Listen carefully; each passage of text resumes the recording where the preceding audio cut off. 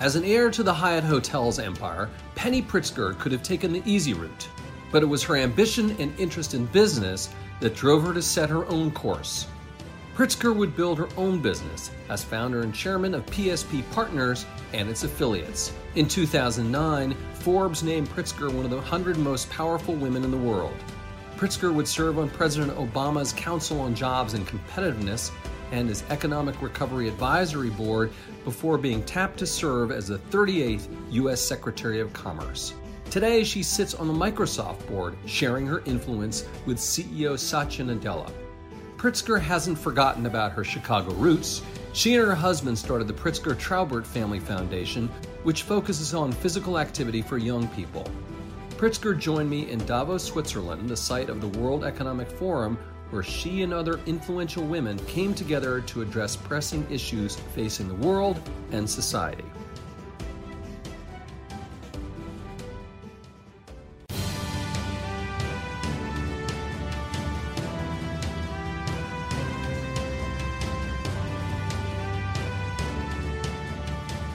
Hello, I'm Andy Serwer, and welcome to Influencers. And welcome to our guest, Penny Pritzker, former Commerce Secretary and head of PSP Capital Partners. Penny, nice to see you. Thanks for having me.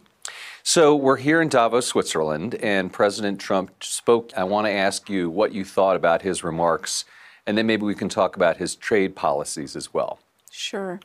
Well, he gave a kind of rundown of what he his list of accomplishments and the status of the economy. I think that he painted a very rosy picture, but I think there's still a lot of challenges that aren't being dealt with. We have, a real problem with inequality in our country and unequal opportunity, things that need to be dealt with. We've got a manufacturing recession going on, and we don't really have the capital investment that we need. And so while he, it's an election year and he's painting a picture that's, positive, which is good, unemployment is low, and wages are rising, but not for everybody. And that's a challenge and something, I'm very passionate about. How do we deal with inclusive prosperity and how do we create opportunity for everyone? Let me ask you about the trade policies now, Penny, because you were involved in that during the Obama administration, TPP, and we'll get to that a little bit as well. But let me ask you specifically about the China trade deal the president has put forth. Well, I think it's not really a deal yet. It's sort of a phase one cooling off period. It didn't really deal with the structural problems and challenges that we have. The investment by the government in corporations, the status of state-owned enterprises, cyber theft, and things like that. So it's good that tensions are lowered because that's not good for the global economy, and that hurts everyone. I think what's problematic to me is we've gone through this couple of years of really challenging times, particularly think of our farmers. Wisconsin lost 10% of its dairy farmers. So there's been real pain. And so now there's an agreement for China to make, to buy our products, to buy our agricultural goods. It's unclear whether that's more than what they used to buy. Having dealt with agricultural negotiations when I was at Commerce, those are hard to actually see the results. So the proof's going to be in the pudding as to whether that they actually live up to what they said they're going to do. I think, to me, the challenge is we haven't really actually solved the problems with China. We've just put them off. I mean, will we ever be able to solve them, Penny? And would TPP have been the way to do that? Well, I think that the relationship with China is always a work in progress, and I think it's something you always have to work on. But I think there are fundamental structural issues that if you're going to have the pain of tariffs, if you're going to have the disruption to both economies, which is affecting individuals and the populations in both countries, then you want to see bigger progress. TPP was really meant to create a counterbalance and to create a trading group of 40% of the world's economy or 60% of the world's economy that was working with high standards as it related to the environment, labor, digital policy. And it's just a shame that we've walked away from it. I think it's universally believed that that was a mistake, and that history will prove that that was a mistake, both from an opportunity standpoint, an economic opportunity, but also from the standpoint of creating a balance towards the presence of China in the Asia-Pacific region. Let's talk about the North American trade situation, USMCA.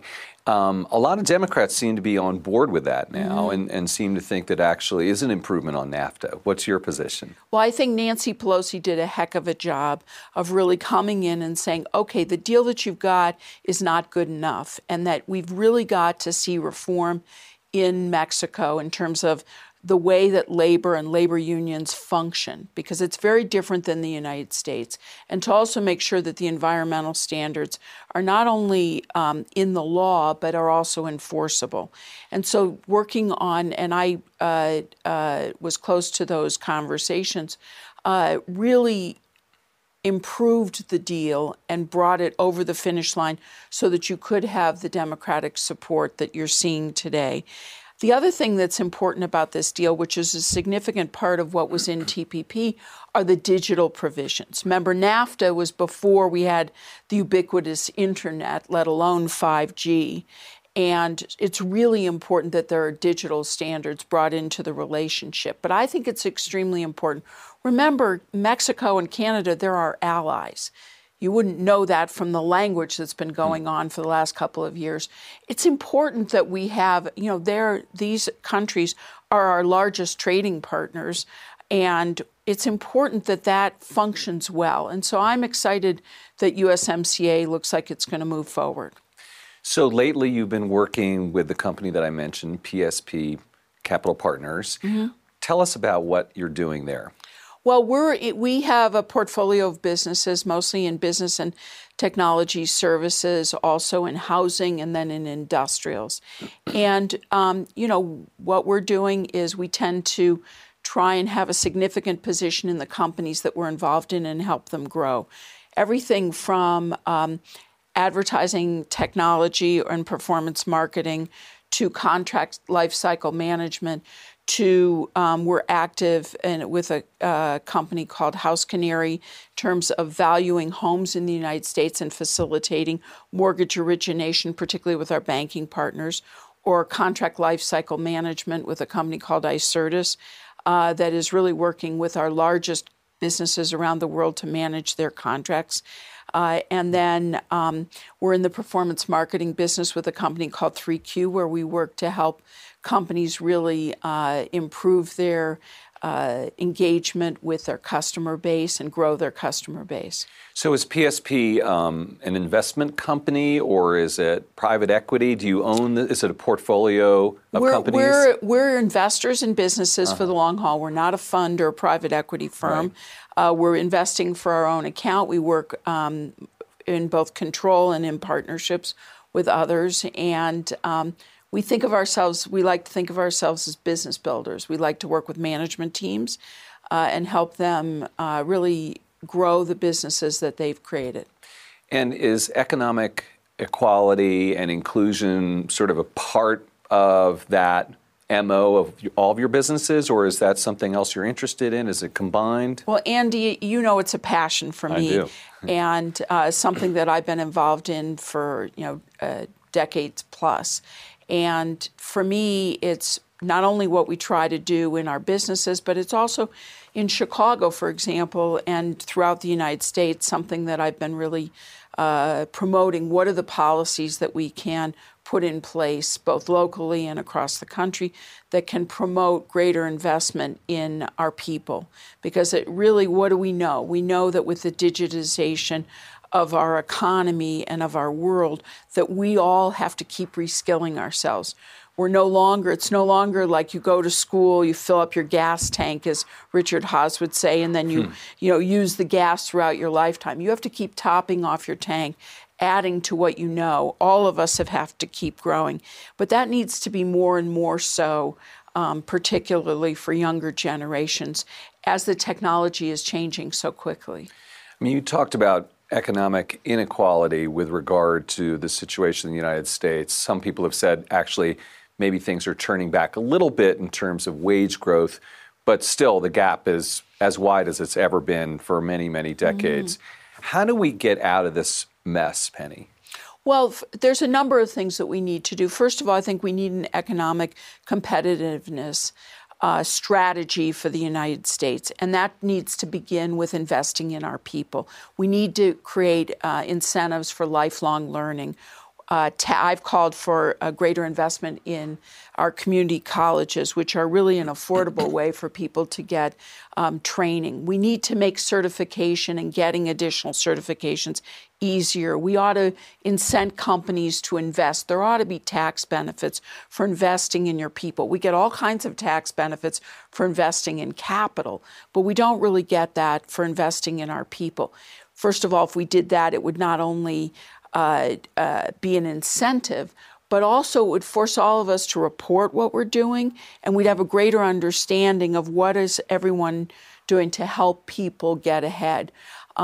So I think there's a number of things. I've worked with governors across this country to try and offer up different opportunities and policies. I worked with the Council on Foreign Relations to put out a task force report last year of policies that governors and local governments could adopt, a menu of ideas that could be adopted to help promote inclusive growth in communities. In Chicago, we're doing something in the technology area. We're really trying to, our companies really have a challenge to get enough skilled labor, and there's a lot of vacant jobs. And what we're trying to do is get our universities, our community colleges, and our high schools to all work together so that we're creating a pipeline, an easy path for our young people to follow to be qualified for those open jobs. I mean, you talk about all these job openings that are unfilled, and I sometimes wonder, Penny, are employers simply not paying people enough money? I mean, don't we need to raise wages? After all, the minimum wage, the federal minimum wage, hasn't been raised in years and years, and yet business people say that would kill jobs. What's your take on all that? Well, I think that, the minimum wage in many cities and localities has been raised. Right. And we do see wages rising, nowhere near the way wealth is rising in our country. And that's a challenge. But we also need to make, I sit on the board of Microsoft. I know we're challenged to find enough tech talent to fill the opportunities that we've got. And it's not about pay. We're willing to pay. It's really about talent availability. The same is true I see it in Chicago, whether you're Allstate or you're McDonald's or you're a startup technology company.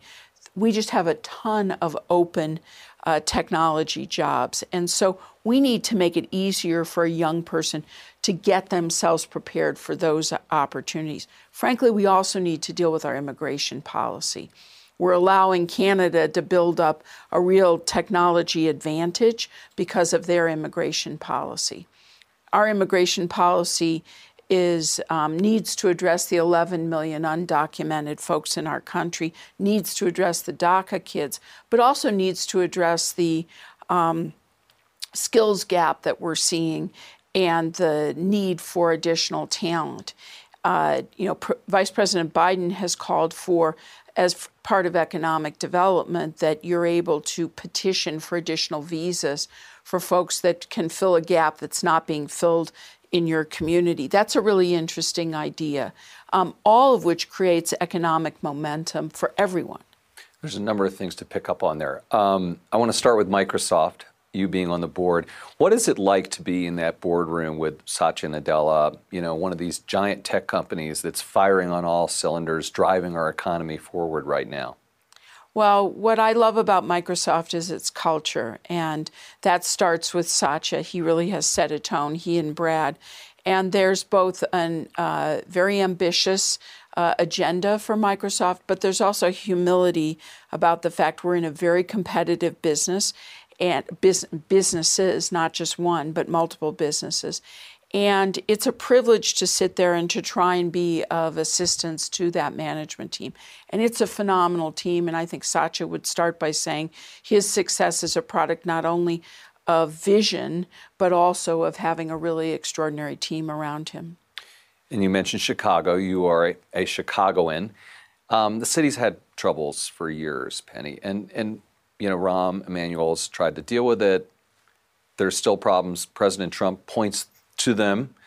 What's going on with Chicago, and how can those problems be addressed and fixed? Well, I'm optimistic about Chicago. I thought Rahm was a terrific mayor, and we have a new Lori Lightfoot is a wonderful new mayor. She has all of us focused on the community and the neighborhoods and making sure that we not only have a strong downtown, but that all neighborhoods are benefiting from the strength of the assets that we have in Chicago. One of the interesting projects that I'm working on right now is something called P33 in Chicago.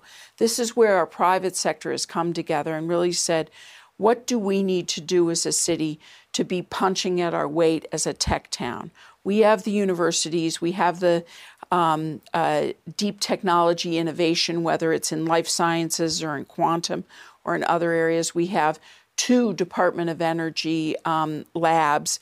We've got, we produce number 2 number of computer science graduates in the United States, in Illinois. And so what can we do to really take advantage of all of these assets? And we're working on a number of initiatives, commercializing our deep tech and quantum and life sciences. We have initiatives where our businesses have come together to make our pipeline of training much easier for everyone in our city, all of our communities. We've got efforts, we have gaps in funding. We need more growth capital. We also need more deep tech capital. We've assessed where those gaps are, and so we're focused on that. And we have to tell our story. We not only have to commercialize these things, but we have to go out and tell the story of our successes. And finally, we have a real authentic right to win in data analytics, and we need to capitalize on that. So there's a lot going on in Chicago. As you can tell, I'm a booster and a believer. And while we, like every city, have our challenges, what's wonderful about Chicago is our communities come together with our government to try and address those challenges. And you talked about the state, Illinois. The state, well, I'm partial to the state right. and our governor. Yeah, so. The governor's your brother, yes. JB. And how's he doing? I mean, it's a tough job as well, right? Well, it's a tough job, but you know what? He's doing a terrific job. He's really working to turn the finances of the state around and change the narrative, and I'm really proud of his work. So I want to ask you about your family, the Pritzker family, Hyatt Hotels, and then diversified into all manner of businesses. You obviously grew up in the business, but as a girl, it was maybe harder for you to become a part of the business. Can you talk about that a little bit? Well, when I started, which is so many decades ago, I'm not willing to admit how long ago, there weren't women in leadership roles in our family or in our organizations. A lot has changed, and I like to think I've had some impact on that. And I think that one of the things that I believe in is trying to not only pave a way, but really help those behind you to do better and to go further. And I think that diversity is something that I've come to really believe in. I was fortunate enough to work in the Obama administration, and that was really the first time in my life that I experienced true diversity in the workplace. And I really got to see firsthand and experience firsthand how the conversation is better, how the discussion is broader, how the ideas are more fully formed because of the diversity in the room. And that's something that I continue to try to bring every day to the work I do, not only civically, but especially also in our businesses. And I think that that's something, until you've experienced that, it's hard to really appreciate what you're missing.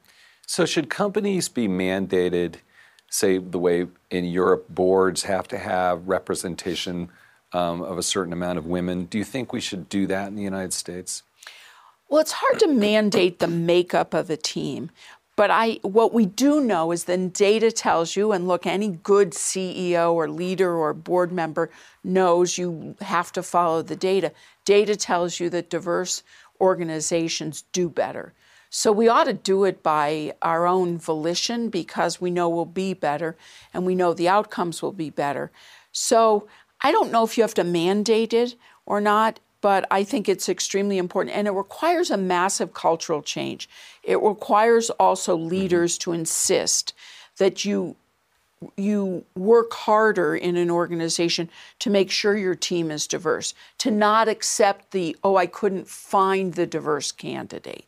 It means diversity means all kinds of diversity, diversity of thought, as well as diversity of gender and background and experience or religion or ethnicity.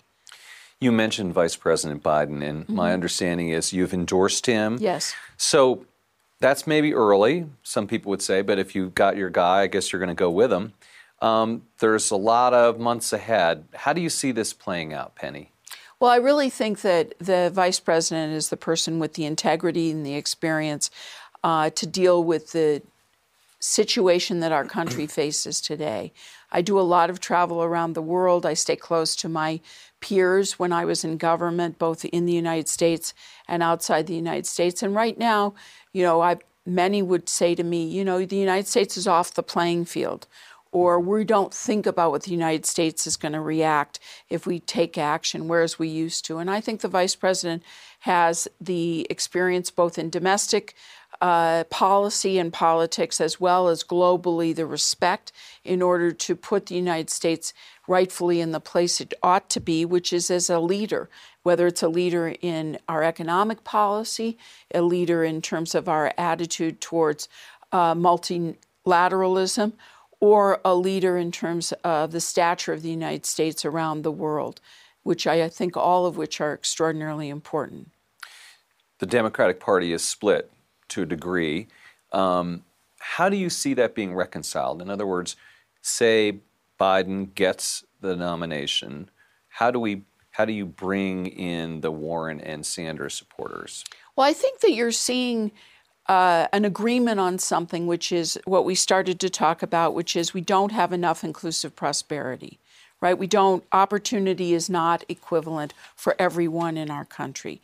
And then what you're seeing is a variety of ways to address it, whether it's Andrew Yang with universal basic income, or it's Elizabeth Warren with a wealth tax, or it's the vice president who's saying, let's not blow up our economic system, but instead let's make it work for everyone. And I happen to agree that his policies, I think, are more executable and more likely to be successful and are enforceable. I think some of the proposals are not constitutional and not enforceable.